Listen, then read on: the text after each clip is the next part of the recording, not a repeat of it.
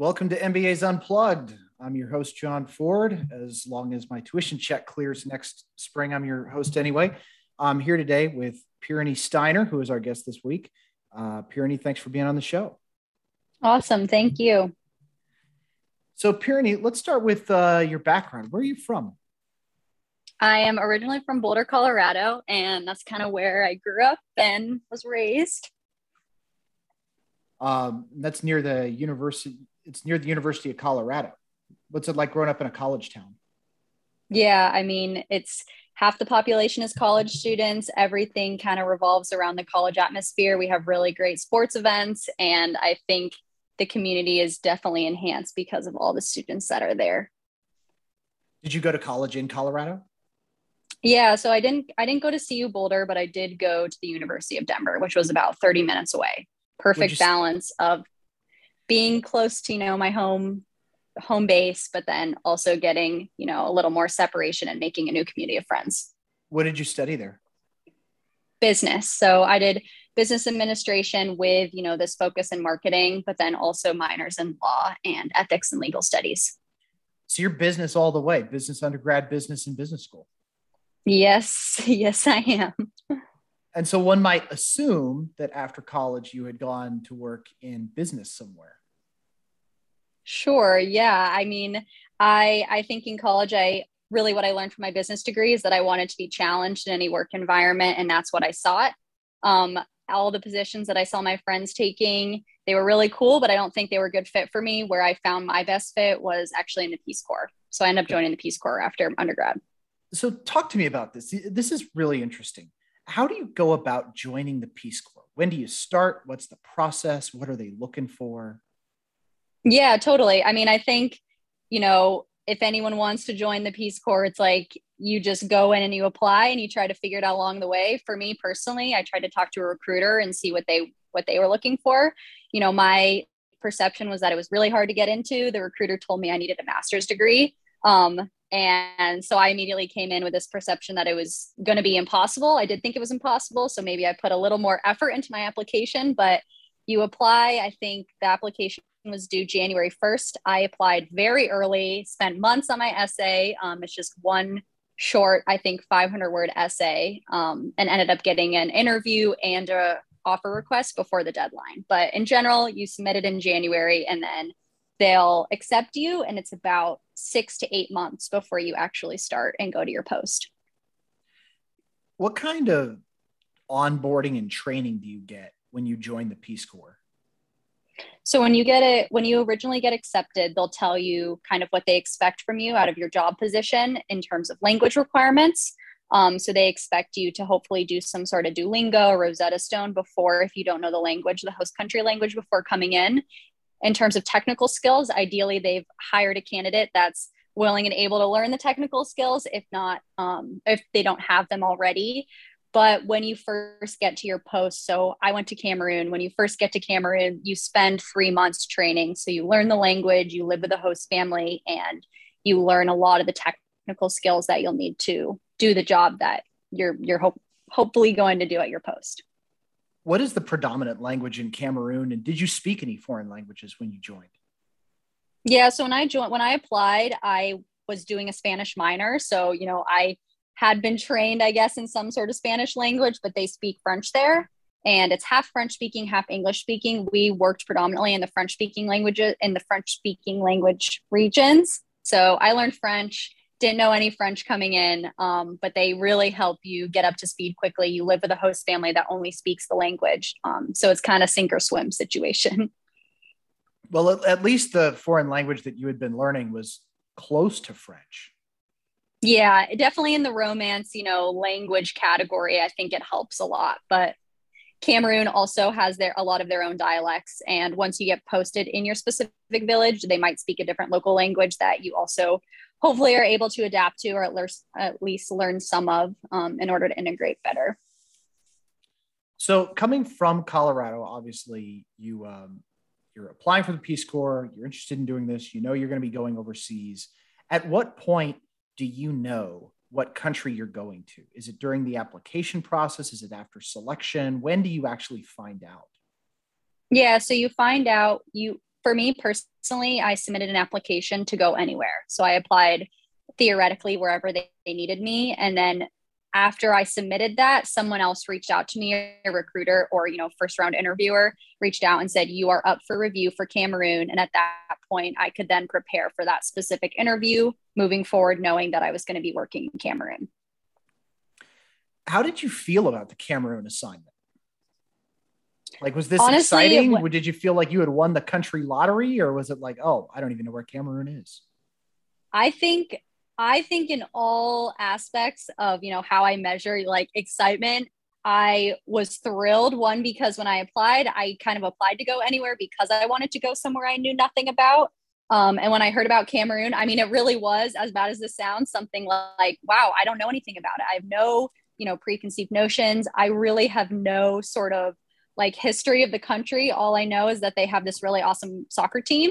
And from there was more of my own research to figure out what was happening. But I think that set myself up for success because I came in not knowing anything and went from there. How long does it take them to get you into the host country and to actually put you in country from the first day that you were officially with the Peace Corps? So when I was first accepted my offer in December, and then the following September was when I left. So it was almost a full year before I started my assignment. And I think I was up for review for Cameroon in December. And then once you accept for a position, they'll tell you when you're starting, but it's usually about 6 to 8 months until you leave for the country. And where in the world are you before you go to your posting? Are you in DC? Are you in Colorado? Yeah, so it's usually wherever you were either working or going to college before that. I was in Denver, and then they host you in Washington, D.C. for about 2 days for like a pre-service. But then it's really those 2 days. You get to meet some of the administration there, and then they fly you over to Cameroon. So it was about, from the time I left my family in Denver to Cameroon was about 3 days. How much time had you spent outside Colorado when you got to Cameroon? Yeah, so I mean, I was really fortunate in that a lot of the vacations I took growing up were going outside of the country. So I've been to a lot of different countries with my dad and brother. We've traveled a lot. I spent a lot of time out of the country, but I had never really lived somewhere for 1+ years. I'd studied abroad in Spain, but definitely nothing like living in a community, not knowing the language, and really immersing yourself in a country. I think visiting a country is definitely different than living there. Although I'd visited a lot of really cool places, I'd never lived somewhere like this before. What are some of the places you've been? So some of my favorite places I've been, Vietnam and Cambodia are definitely high on the list. Argentina was beautiful. We traveled down in the Patagonia area, and then my dad loves Guatemala, so we've been back to Guatemala a few times, and yeah, beautiful places. So a lot of places that are developing countries, but had you ever been to sub-Saharan Africa before? No, I'd visited Morocco before with my dad, but I'd never been to West or Central Africa. It's really just hearing about it and reading about it. So it sounds like the family background is very oriented towards seeing the world and getting an international perspective. Tell me about your parents. What did they do, and what motivated them to sort of take you all over the world? Yeah, definitely. So my parents had me when they were in college, and I was kind of an accident baby. They, fell in love. They were best friends since they were 12, had me, fell in love, got married at a McDonald's. And it was kind of this spur of the moment, take action. They moved to Colorado and raised me there, but they grew up, with no money. They wanted their kids to have a really cool life. And I think everything they did was to support that. Although they got separated when we were kids, they were always friends, stayed friends, and are still really good friends. But I think my dad primarily made it a priority for us to always be out of our comfort zone. When I was 10 years old for my birthday, he put me on a plane to India. I ended up living with a host family in India for one summer when I was 10, which was the first time I'd ever left the country. But since then, and every trip after that, he really made it a priority to have those be Yes. How long were you in India? I was there for about a month and a half, I think. That's a long time to be in India when you've never been outside the country before. Yeah, definitely. I mean, beautiful, beautiful experience, but definitely, I mean, I never left the country before, never left Colorado, and it was cool. So you're maybe a little more international than a lot of the people who go into the Peace Corps. I'm sure a lot of them had not had quite as much international experience as you had had. Some of them probably have had more. Um, but you get to Cameroon. Are you with a team of people that you have trained up with specifically for this project? Are you all going out together? Or are you joining in progress projects that are already going on in Cameroon? Tell me a little bit about the organization once you get there.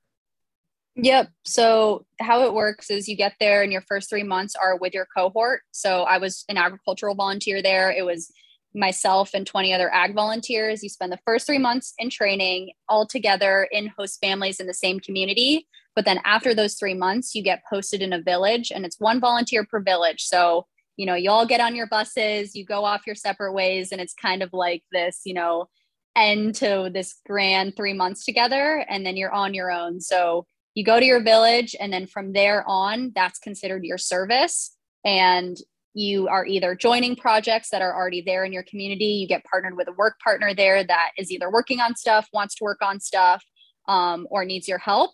And you kind of just come in, you step in as this sort of, I'll do whatever you need me to do kind of person. And yeah, go from there. It's from then on, you're not working with any other volunteers. You're mainly working with people in your community.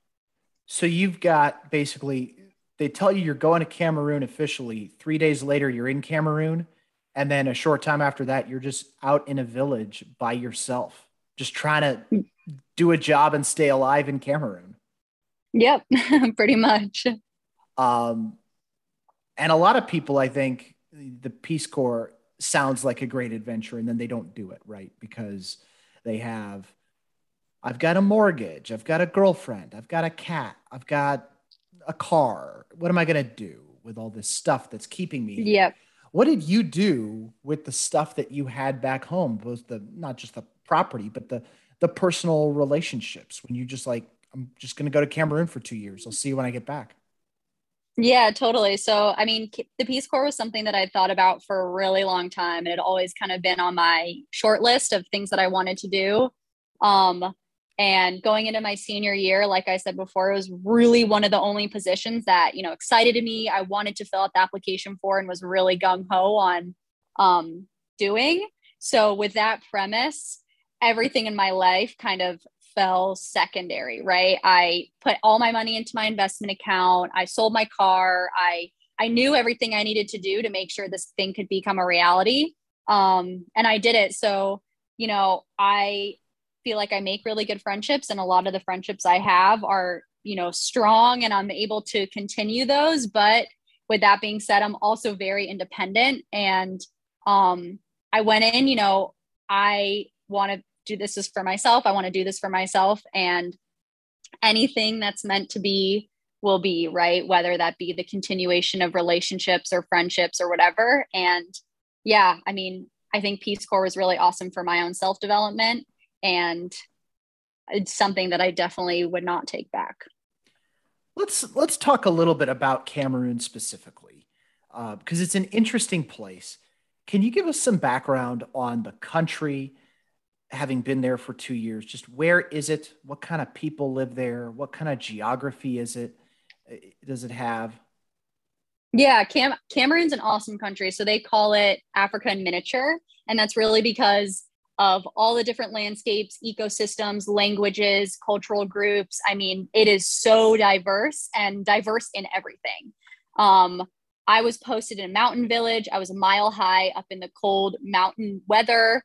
My boyfriend there, he was posted in a very arid, hot, desert-like environment. We were just a few hours away from each other. So people in every single village, locality, city, town speak totally different languages. People look different. It's really, really diverse. With that being said, there's two probably primary languages that are considered the national country languages. That's English and French. So you have your Anglophones and your Francophones. And then the sections, the regions of Cameroon are split off in that regard. So you have the Anglophone regions and the Francophone regions. But yeah, I mean, Cameroon, their economy really stems from agriculture. I was agriculture volunteer and I did business undergrad. So it was kind of this perfect combination of, hopefully my interests and my skill sets. But a lot of what they do is exports in agriculture. And that's kind of where I focused a lot of my time. And what actually did you do on a day-to-day basis in this village in Cameroon? Yeah, I mean that's a really hard question because what is day to day? So I had a dog there, and I was also raising rabbits, but my primary job role, I guess you could say, was working in this training center. My counterpart there had started, created, and founded this training center in my community and would host trainings weekly or bi-weekly to different cooperatives in the village. He had his own farm. He raised goats, rabbits, everything under the sun. Really, what my job was to be a support system for him. He really wanted to turn this training center into more of a micro lender or incubator type place where people in the village could come and get resources and funding to then start their own enterprises. So I was really the main support system for that. His community center was just a few blocks away from where I was. So I would wake up in the morning, get ready, take my dog out, and then head over to the center for the day. But him and his family were like my family there. They were my support system. I had dinner with them and really created a strong network at that training center.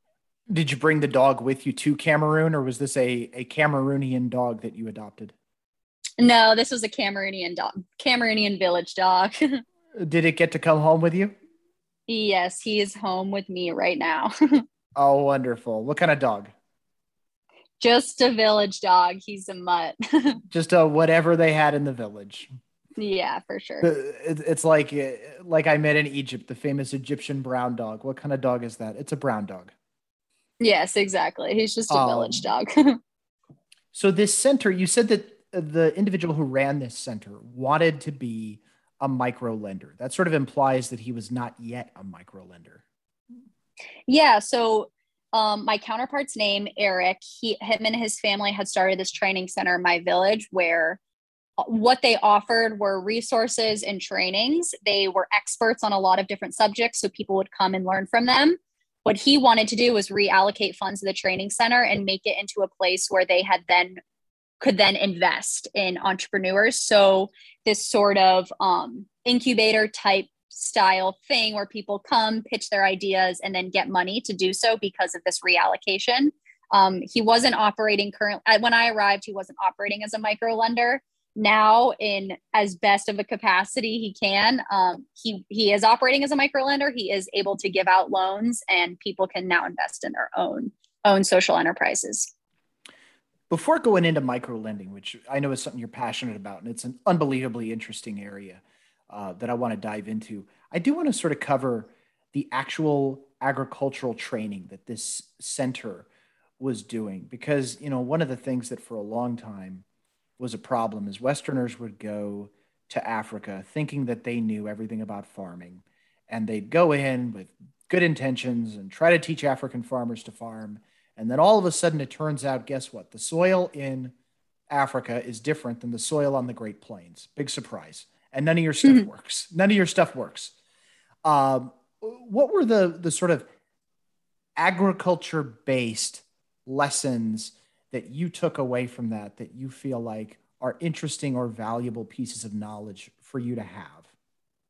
Yeah, I mean, I think that's a great question. You're completely right. I think people come from the US having worked on a farm or lived on a farm their whole life and then come to Cameroon and it's completely different. Obviously, it's in the tropics, it's close to the equator, whereas in the US, it's completely different. The soil is different, everything's different. So during our training, it was really about learning what was applicable to Cameroon and their environment. For me personally, I hadn't worked on a big farm before. I'd only volunteered at a greenhouse, and that type of work was a lot different. I think techniques I think is one thing, but really what I learned how to do was raise livestock. So the farm that I worked on was primarily a livestock farm. We raised goats, chickens, rabbits. I had my own rabbits. We had guinea pigs, all sorts of livestock. And that was something that I had never touched before. So being able to see how they interact with their livestock, especially compared to US factory farming, it's significantly more in my opinion, significantly more humane and respectable to these animals. So I think that was a key takeaway for me, was really getting to see, I see these factory farms in the US that farm chickens, debeak, cut off their heads and go with it. We really got to learn about the whole process of raising raising a chicken ethically, and then farming it in a way that's hopefully sustainable. When you get into the second semester, if it's like my year was, you'll have Professor Hyatt for global strategy, and you'll do a case about a halal foods company, and they go into a lot of that. I think that it's a small Muslim minority in Cameroon, right? Yeah. So it's primarily, it's either Islam or Christianity. Those are the two dominant religions. I was in a Christian community. But yeah, there are a big population of people that practice Islam. Was there any sort of halal influence in the more humane farming techniques? Did you see any of that, or was it not really related? No, yeah, absolutely. I think, especially when we first learned how to raise chickens, we ended up all learning how to kill a chicken ourselves the halal way. And yeah, I think that was very prominent in a lot of our training. Is there tension between the two communities, the two religious communities? Yeah, I would say, with all religious communities, there's always some tension, but yeah, definitely in Cameroon, we have religious tensions. Thankfully, not so much tension that people were unwilling to learn from the folks just a few miles up the street. Yeah, I would say so. Um, what's the sort of standard of living in Cameroon? What's the level of wealth that the average person has? I mean, that's a hard question. I think that'd be a hard question to answer anywhere, even in the US, when you have people like Jeff Bezos and then someone like me who's, not making anything. But looking at overall like wealth, people in the big cities, I think, know how to make money and they live really well. People in the communities or smaller villages don't make a lot of money. I think it's hard to give like a dollar per dollar comparison, because I don't think it's really a fair representation. But I'd say when, at least where I was, everyone had a home. They had really close, tight knit families, which I think was most valued. And then the communities were really strong. I think people had access to everything they needed, although there's deficiencies everywhere in the system, as there are in every country. Yeah, it seemed like people were living with what they needed. In the United States, the number of people who work in agriculture is pretty small. I think it's like 1.5%. Do you have a sense Uh-huh. of do you have a sense of how many people in Cameroon are working in agriculture and what role agriculture plays in the economy? Yeah, so like I said before, agriculture is a huge driver for a lot of their economic activities. I would say the majority of people work in agriculture to some extent. So whether that be a small garden or a small plot on a farm, everyone has some sort of touch point in that industry. But then, at least on the village level, I want to say every single family has a farm or a plot or some sort of livestock setup where they are actively getting food and income from those crops and or animals. Let's go into the micro lending piece because this is something that uh, is very tailored to small farming kind of enterprises. And I think a lot of Yeah. people have heard about micro lending. Maybe they think they know a little bit about it. And maybe a lot of people listening really don't know that much at all about micro lending. Can you sort of give folks a rundown of what micro lending is and what the benefit of it is designed to be? Yeah, for sure. So I think micro lending, at least in Cameroon, from what I saw, was being able to give out small loans to people so that they could then invest in their own enterprises to hopefully then give back to the lender. These micro loans were anywhere from $5 to $100, I'd say.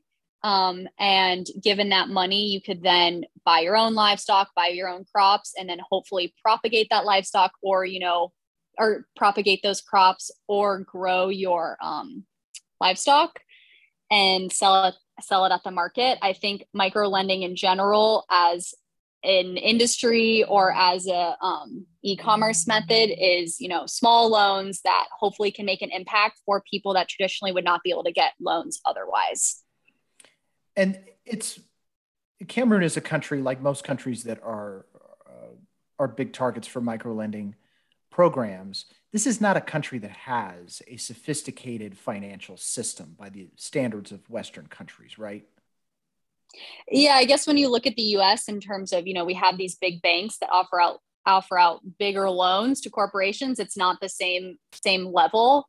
But they definitely have I think there are absolutely organizations there that have these sorts of programs where you can get lending, get financing. A lot of Peace Corps volunteers apply for grants through USAID, and that's a very prominent organization, at least in the communities, to offer financial help.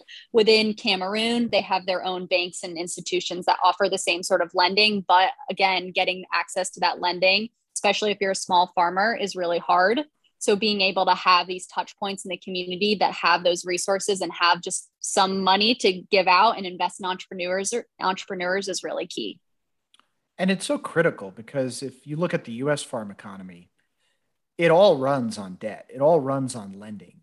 Every farmer in the United States probably has some substantial amount of debt, whether it's the mortgage on their farmland or whether it's the borrowing that they do to purchase livestock, to purchase grain for the planting season. Then it's paid back when the crop matures and you can harvest it and sell it.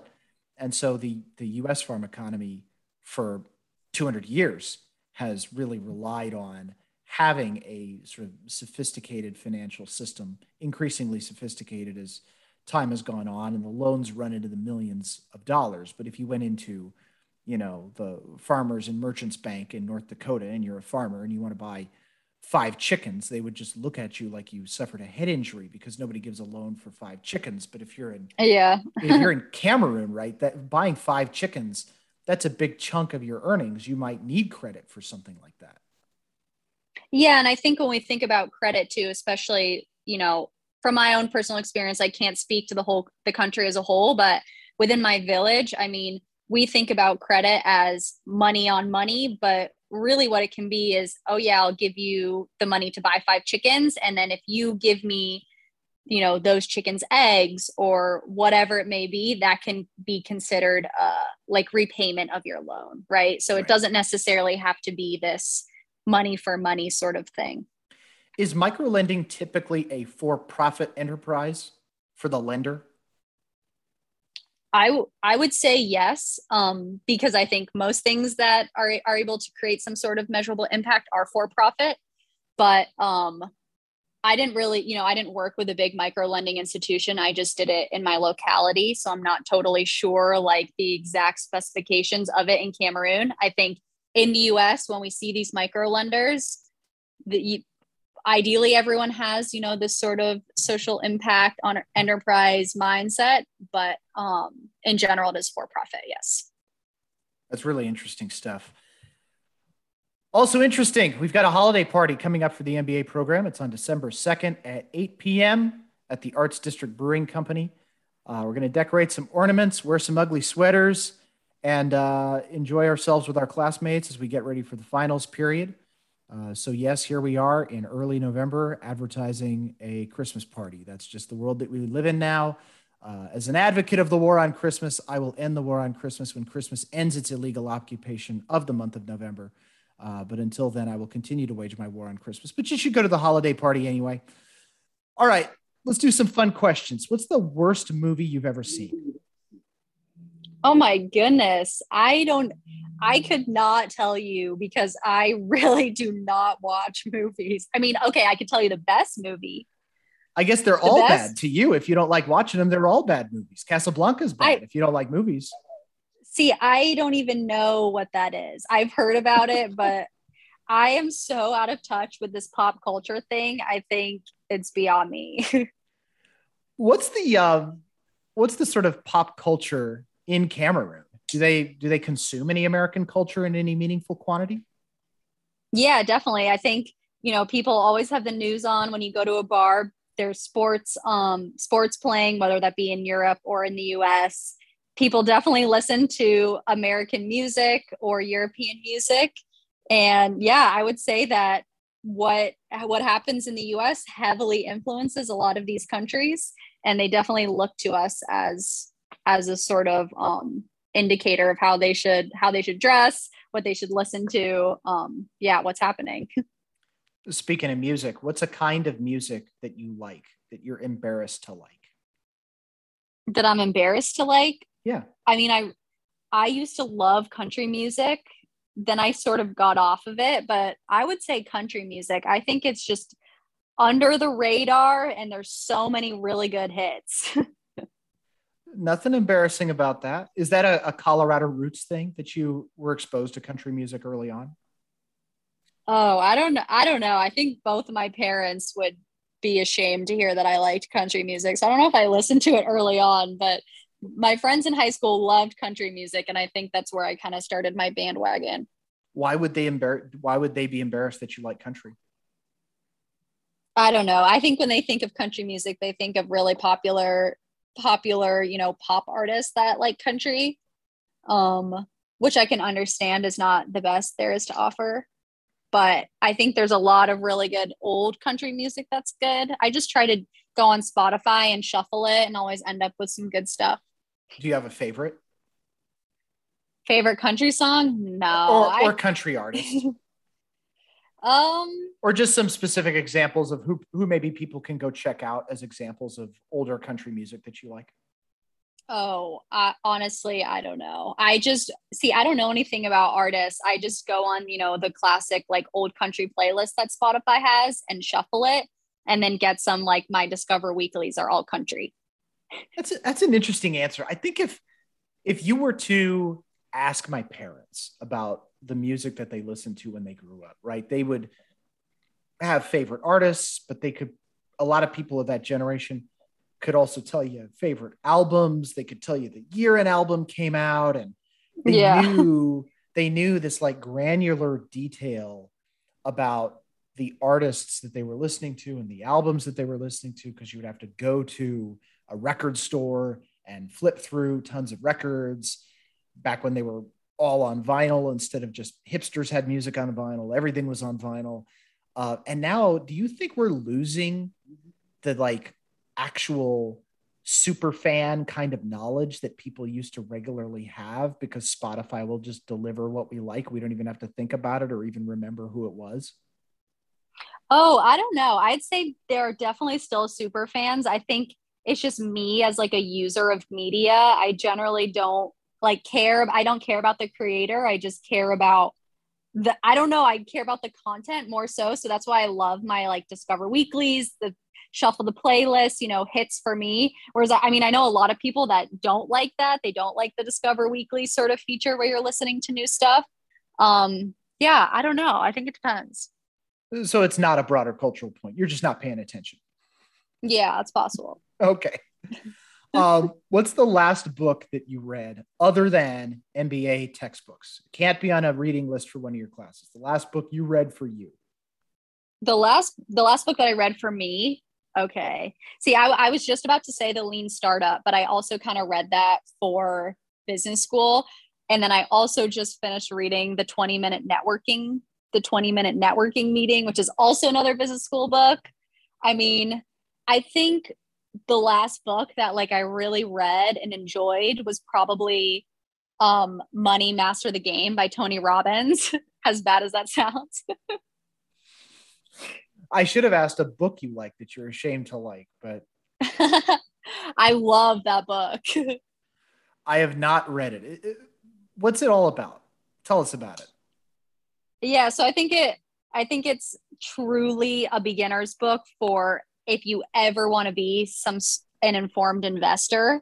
You know, with money as such an unapproachable topic, it's something that's very taboo, especially with women ultimately relying on their partners, their male partners, as these like financial gurus and hopefully going to take over all the financial stuff. I think it's even more important that young people, especially women, get involved with, you know, their finances and learning how to invest. I think that's the first book that gets you that touch point, and that's why I love it so much. You've been a lot of places all around the world. What's your favorite place you've been? Vietnam. Why? Why Vietnam? That is Anthony Bourdain's favorite country, by the way. He always said Oh, really? that he wanted to retire to Vietnam. Yeah, I mean, it is. Other than Cameroon, because Cameroon has a special place in my heart, but Vietnam is the most beautiful, vibrant, just exciting country. I think they have awesome food, which is always, you know, key. They have awesome food. Everyone was really nice, and it's just a really awesome environment. And yeah, I love it. So you've crossed a lot of places off the bucket list, but what's the place you want to go that you haven't been yet? Um, that's a hard question. You I can would give more than one say, answer if you've got more than one answer. You can name seven places. yeah, so I guess probably the one place that's on my bucket list right now is to go to the Pyrenees because I've never visited the Pyrenees. Although I've been to Spain and I've been to France, I haven't been to the Pyrenees. And I've heard all about it. That's what I'm named after. I think that would be my next place. Ironic. You've been all over the world, but not the place you're named after. Yeah. Um, so what did you learn about leadership from your time in the Peace Corps? I try to dig into the leadership lessons that people have taken from their pre-MBA experience. I think in terms of leadership, there's all different kinds of leaders, right? I think when you look at someone who's a true leader, it's someone who can lead without the formal authority of being in a position of leadership. So being able to influence others who don't have to listen to you or don't have any incentive to, just having that presence and having the ability to exist in a space and have people want to listen to you, I think is really, really powerful. And that's that was a key takeaway for me coming into Cameroon. I didn't know French. I didn't know the culture. I didn't know language. I really didn't know anything, which was exciting, but also scary. And for me and my work, it was really important that I established some sort of credibility or try to earn respect from the people in the community. So I was never, you know, in this official position of authority. And I think just learning how to be a part of a group there and learn what they need from me and how I can best, you know, start projects and lead projects with them was really hard. But once you figure it out and once you learn how to be this person that someone can come to, I think that's when it really starts to click and you realize, you know, how to truly lead meaningfully. That's a great lesson because you're off by yourself in this village. How many people in the village? Where I was, it was about 8,000 people. So you're in a village of 8,000 people and not a single one of them has to do anything you say. Yeah. You want to make change, but not a single person here has to do anything you say because they do not work for you. Yeah. And they might not care either. They might not care. They don't have to do anything you say, and you want to make change. So you got to find ways to influence them. That's a really important lesson, and one that, you know, we're all going to have to master in the civilian world as we get out there and find that we work for bosses and we have clients, and none of them have to do what we say either. Yep, exactly. So you've been all over the world. Had you been to LA before coming to Marshall? So my brother goes to school here. He goes to Marshall undergrad, and we had dropped him off. My dad and I had dropped him off at orientation, but that was really the only other time that I had kind of explored the city. Any family in California besides your brother? Yeah, my grandparents live in Napa, and so do my aunt and uncle live in the Bay Area. which is basically a different state. Yes. It's basically a different state. This was the thing that blew me away the first time I really traveled outside California is, you would go to some state and you can just like drive through the entire state in an hour and a half. And I mean states that look big on a map, like North Carolina doesn't look like a small state. It's not Rhode Island.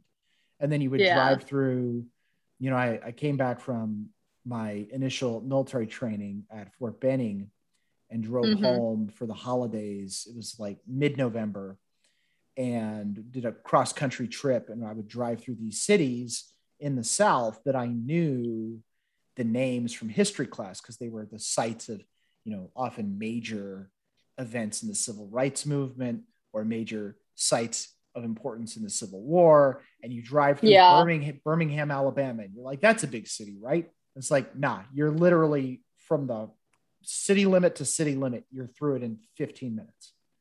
Like, yeah, exactly. That's different. Okay. I get, this is like just on a different scale where now you're from California. You can drive from basically San Clemente to Ventura County, and you're in an urban or suburban center the entire way, going through county after county. And it just goes on and on and on forever. You can't even drive through LA in 15 minutes. But it's a totally different world in Northern California. I think Napa is beautiful. I've never been there, but I would love to go there. You love to hike. We've got plenty of that in California. Yes. So where did the passion for hiking come from? Yeah, so I think it really started with my dad. I mean, both my parents moved us to Colorado when my brother and I were kids. So it was really my dad that took us, started taking us on hikes. And myself, my brother, my dad, we started climbing the 14ers in Colorado. And that's kind of where it all started. We ended up starting hiking when I was 7. My brother was 4, and finishing almost all the 14ers before he turned 21. We finished all of them before I turned 21. And yeah, I mean, it really started from there, and we love to hike. How many mountains is that? All of the 14ers in Colorado? So there's 58 of them, 58 of them total. And explain, when we say a 14er, what does that mean, a 14er? So a 14er is a mountain over 14,000 feet. There's 58 of them in Colorado, a few of them in California, and then a few of them scattered elsewhere, but Colorado really has the highest concentration of them. Are you planning to do Mount Whitney at any point? Maybe. I don't know. It's not on my list right now, but we'll see. It's not on the list. Not impressing you? I don't know. That's interesting, though. Whitney is not interesting to you. How come? I think it's less about the mountain and more about the people. I've done these with my brother and my dad, obviously, but it's definitely been something that has been like a tradition of ours. I think if we were ever going to do another, big, solid hike, I'd probably want to do it with them. Got it. Well, fly them out here. I don't know. What's the tallest mountain that you've ever had to deal with? So the tallest mountain was probably the one in Colorado. We did the highest 14er in Colorado, which was 14,000 and some. But the highest elevation that I've ever been was when I was hiking to the base camp of K2. So that was around 18,000 feet. What was the journey to K2? Did you go in from the Pakistan side? Yeah. So we flew in from the Pakistan side, and then you hike on a glacier for a few weeks and get to base camp. And then from base camp, obviously there's the whole mountain ahead of you. We didn't do the mountain. But base camp itself is an entire journey just to get to it. And I think this is worth going into a little bit, because this is a very interesting topic that, once you start getting to mountains in the Himalayas, it's a whole other league of mountain that you're dealing with. And the physical rigors are just in a totally different category than I think people who have no experience in mountaineering maybe don't fully appreciate. When we say the base camp, that's not the base of the mountain, right? That's like way up there. Yeah. So, I mean, the base camp is, obviously it's not the pure base of the mountain, but I think base camp is generally used as a term for overall camp where most of these expeditions set up. So they'll have expeditions from across the world. Every country will send, however many or so teams. And that's kind of where they'll post up, which it's a good enough, low enough elevation where you can have some sort of stability in your health and then create meaningful gain from there. What elevation is the base camp at K2? I think it's around 17 or 18,000 feet. Yeah. So I just want the listeners to understand when we say this, that is, I think, taller than any mountain in North America except for Denali, right? Yes. Like this is way, way up there. And when we say it's safe for your body, talk to people a little bit about what happens to your body when you start going above like the 18, 19, 20,000 feet elevation, because it's unreal that people do this. Oh, I know. I mean, it's crazy. And it's even more unreal for the porters that are doing it every day as their jobs, or, months on end working with these expeditions, because they're the ones that are truly putting the most physical toll on themselves. I think for me personally, I'd climbed all the 14ers, or climbed most of the 14ers at that point. So I knew what 14,000 feet looked like, but when I got to 18,000 feet, it was a whole other ball game. I mean, it's really hard to breathe, obviously, but altitude sickness is really is very relevant and prominent. And just being really exhausted every step you take, it's like a whole battle. I mean, you take a step and then you sit there for a few minutes and then you take another step just to catch your breath. Obviously nausea and headaches and all these other things that come with being up that high. But I think in general, you think about being at 14,000 feet, it's the highest elevation you can get to in Colorado, at least where I was from. That seemed like no problem to me. And then just that extra 3,000, 4,000 feet, it really does a toll on your health. Well, and that's why it takes a couple weeks to get up that glacier, right? Is that if you go up too fast, you just pass out. Your body needs to acclimate as you're going up. Yeah, for sure. And I think that's even more important once you start climbing the mountain. That's the reason why they have these Camp 1, Camp 2, Camp 3, etc., so that you can take that time to acclimate and make sure you're healthy before moving forward. You made it back from K2 nice and safe. You did have at one point a sort of close call that required an evacuation during a hike. Yeah, so my family, obviously we're big hikers, but we've hiked in a bunch of different states. One of the key hikes that we did growing up was the Slot Canyon in Utah. It's the Paria Gulch Slot Canyon. It's the longest slot canyon in the world, I believe. And we've been doing that ever since we were growing up. But the last year that we did it, we ended up getting caught in a pretty crazy flash flood. Yeah. But you made it out of that one too. Just dodging bullets all over the place. Yeah. So no bullets to dodge at the Full-Time MBA Mixer. Going to be a nice and relaxing environment. November 17th on Party Lawn from 5 to 6:20. Come on out and enjoy the company of friends and some crisp fall air. It's going to be beautiful. You can probably see on campus the leaves are starting to change. It's expected to be around 60 degrees when we do the fall mixer. So it's going to be a really nice fall environment right before we break for the Thanksgiving Day holiday. So come on out on November 17th at 5 p.m. for the Full-Time MBA Mixer. All right, now we're going to play a little game. This is a game that I've played with our previous guests. And what we're going to do is we're going to spin a random number generator that is numbered 1 through 15. And that number is going to select an animal, because a poll was recently taken asking Americans if they believed that they could beat various wild animals in a fight. And so we're going to pick an animal for you, and we're going to see if you think you could take this animal in a fight. Let's spin the wheel. All right. You get animal number 7. You get a chimpanzee. 17% of Americans believe they could fight a chimpanzee and win. Do they have chimpanzees? Are they native to Cameroon? I'm not totally sure. I know they have monkeys there. I'm not sure if they're native or what that classification is. Yeah. So no personal encounters with chimpanzees so far. So this is purely speculative. No. Yes. All right. So do you think you could take the chimpanzee? Only 17% of Americans think they could do it. Yeah, absolutely not. There's Absolutely not. no way. One of the animals on this list is a bear. You have personal experience with a bear. I mean, I wouldn't say, I fought a bear, You but evaded a bear as it, let's tell this story. This is a wild story. yeah. So when I was living in Colorado before I went off to college, it was in my parents' house or my dad's house.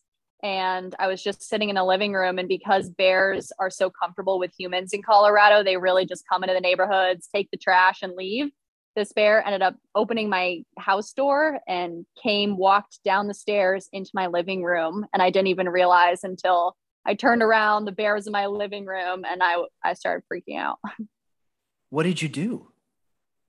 So I immediately ran to the First of all, porch, which was how old were you at this time? oh man, I'm not totally sure. I want to say 18 or maybe 17. Okay, so you're not a little kid at least. No, I wasn't a kid. I was sitting at home watching Netflix, and I think I just heard this bear behind me, and it was on its hind legs, standing up, huge bear. And I immediately ran to the patio because we had a patio that attached to our living room, called 911. Or no, I texted my dad and I was like, you need to come home. There's a bear in our house. And he didn't believe me. He was like, you're joking. He was at dinner, didn't say anything. I was crying. It's a plea, but it also, I mean, it's a trap, right? Because if someone told me there was a bear at my house, I live alone, so there's no one to rescue. If somebody told me there was a bear at Yeah. my house, I would just be like, all right, guess I'm not going home for a little while. Oh, So, yeah, exactly. um, so animal control, I assume, safely took the bear away from the house. Yeah, so I was on the deck and I just watched the bear wander around our living room. He ended up going out the front door again and left. I mean, I stayed on the porch until the animal control came, but they were like, "Yep, that's just Harold. He's wandering around the neighborhood." Yeah, but it was name was Harold. They know the bear specifically. Oh yeah, they know the bear specifically. And Harold is just wandering around Colorado, probably to this day, knowing how to open doors. Yep, they are very in touch with how the humans live. Was this like a knob on the door, or was it a handle? Like how hard It, would it be for something without opposable thumbs to grab this thing? I mean, you would think it would be difficult. It was a handle, but these bears have really figured out every possible way to open things. I know I heard about the same bear getting into someone's house the weekend after, and they'd opened up the garage door and went and gone to the bathroom in someone's living room. And I mean, these Wow. bears, like, they learn quickly. They're really smart and I mean, these bear, like garbage traps that you have to like get around, they have to be very complicated because the bears know how to maneuver almost every system. So I guess he didn't like the offerings in your kitchen, so Harold never returned to your house. Yeah, I mean, at least the least that I know of. All right. Well, hopefully hopefully Harold finds another hobby other than opening people's doors and walking into their living rooms. Oh, I Uh, know. find something else to do with the rest of his life. Speaking of the rest of our lives, you're here at business school, and I'm interested in what your experience has been like and where you want to go once you're not in business school anymore. So tell me about how you've enjoyed Marshall. Yeah, I really like Marshall so far. I came to business school wanting to be surrounded by people who were really cool and had really cool things to say. And I think that's the experience I've had so far. People are really smart, they're on it, they're insightful, and I want to be challenged. I want to be in an environment where I can learn the most, standing on the shoulders of giants, right? Going to the experts and then growing from them. And I think that's the exact experience I've had so far. Moving forward, I'm hoping to obviously use this experience and learn from my peers and get as most as I can out of them, but then hopefully go into some sort of impact VC or impact philanthropy role. I think impact impact investing, that whole industry is the perfect combination of my interests and where my skill sets lie. And I think business schools is setting me up perfectly for that. Is this something that was partly motivated by the experience with microlending? Yeah, I think Peace Corps in general had a really big impact on me, but just in terms of this idea of financial literacy, asset management, and overall, financial equity, that sort of role has steered me down this path. So, what are the kinds of companies in this space that somebody might be interested in learning more about? Yep, Because there if you are a say ton of different. investment banking, right, we know it's Goldman, it's JP Morgan, everybody knows the companies, consulting firms, everybody knows the companies, tech firms, everybody knows the companies. But there's a lot of interesting companies in this space. And I don't know that they're as well known to our classmates. So give us a little sense of who's out there. Yeah, for sure. No, they definitely are. I think a big prominent player right now is Red F. They invest primarily in social enterprises, so people that are helping to bridge that employment gap, finding people that aren't able to traditionally get employment, work at these social enterprises. Red F is an investment philanthropy firm. They're doing really big things. Kiva Capital is another big firm. I think in LA, you see this hub of investment impact VC firms, but all across the country, you have people or firms from, $1 million in funding to hundreds of $1 million of funding to create this meaningful change in the community. Is there a geography to it? Are those companies tending to cluster in a particular place? To be honest, I would say they're mainly, focused in the cities, like their big hubs are in cities. So LA, New York, cities like that. But really now we're seeing them pop up everywhere. I think this is a big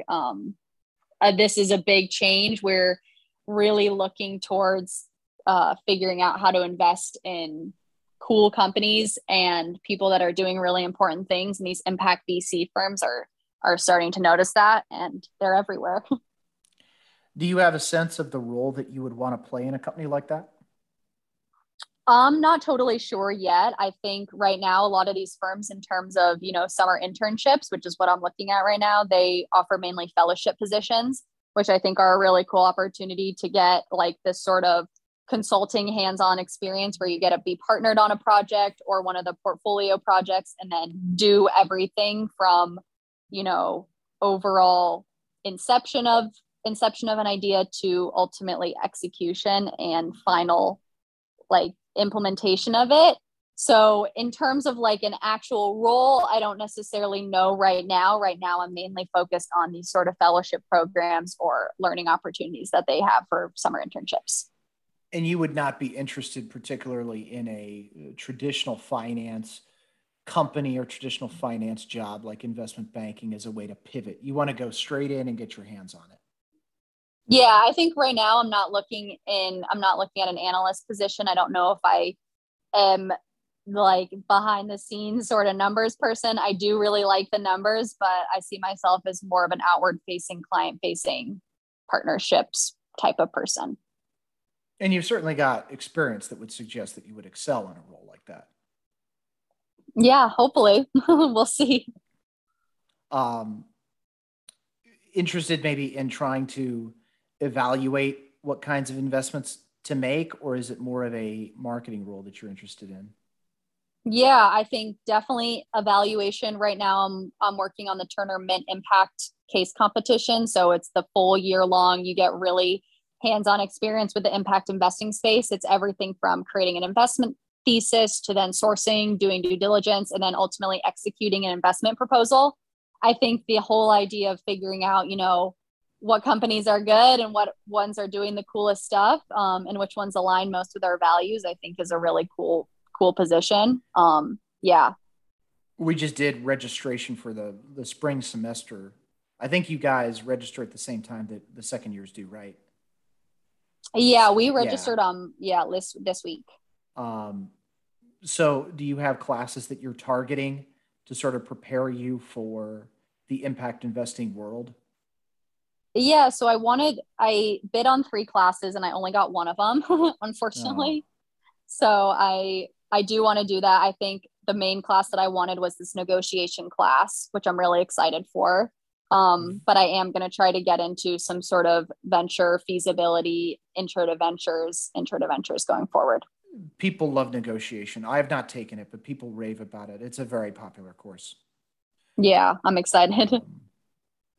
Do you know,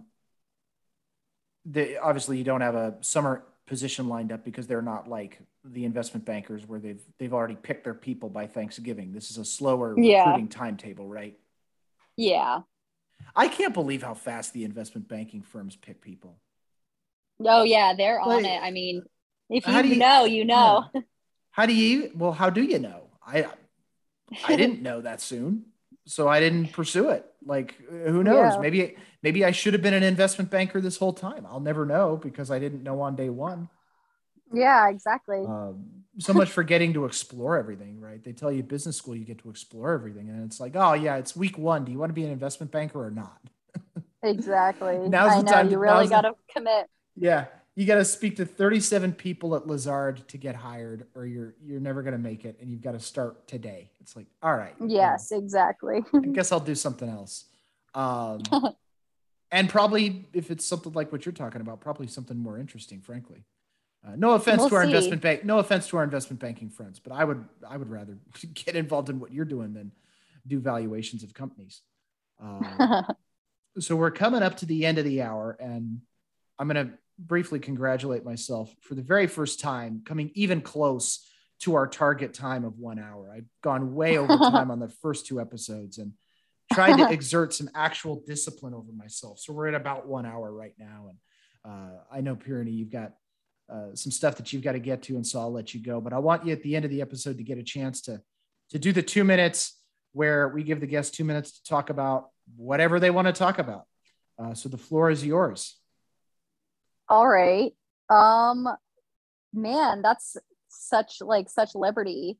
I think gum right now is such an interesting topic because we've seen all these gum companies come in with all these different marketing angles, you know, whether that be taste, flavor, price, whatever. But when you look at this company named Pure, it seems like they're doing it best. They have the xylitol, they have the key ingredient, they have the pricing strategy that's right, but their branding just sucks. They've only been able to get out there because of pure marketing and TikTok really boosting their brand. I mean, you see these gum companies, they've done it all, every sort of way to try to market themselves, but then Pure comes in, they have one influencer promote them on TikTok, and all of a sudden, all of Gen Z is on their side. It's insane. Crazy. That's all. I am speechless. Because I think, first of all, I think that's really fascinating, really interesting. And I'm really happy that you picked that topic. But I think if you gave me 1,000 guesses about what the 2-minute topic would be, I just would never have come up with gum. I didn't know gum was interesting. I didn't know gum was interesting until right now, this second, but it turns out it is.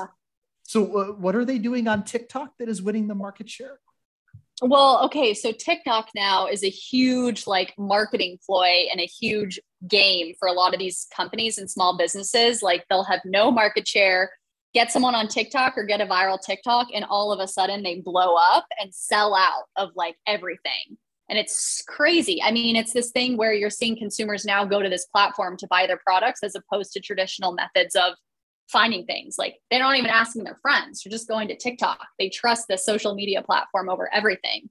And that's a crazy trend. So they're marketing geniuses, I guess. Is the gum any good? Yeah, I think it's awesome. I have some in my backpack. All right. So anybody who wants to try this gum, come hit Pirani up in the courtyard when you see her and see if she's got any left. Pirani, I want to thank you for being on the show. This was a really, really fascinating conversation, and we are very excited to see what awaits you in the world of impact investing. I think it's going to be a really fun journey that you're on, but I'm very grateful for you to come on and share your experiences in Cameroon with us, and it's been a great episode. We really appreciate it. Awesome. Thank you so much, John. All right, and everybody tune in next week for our next guest on MBA's Unplugged.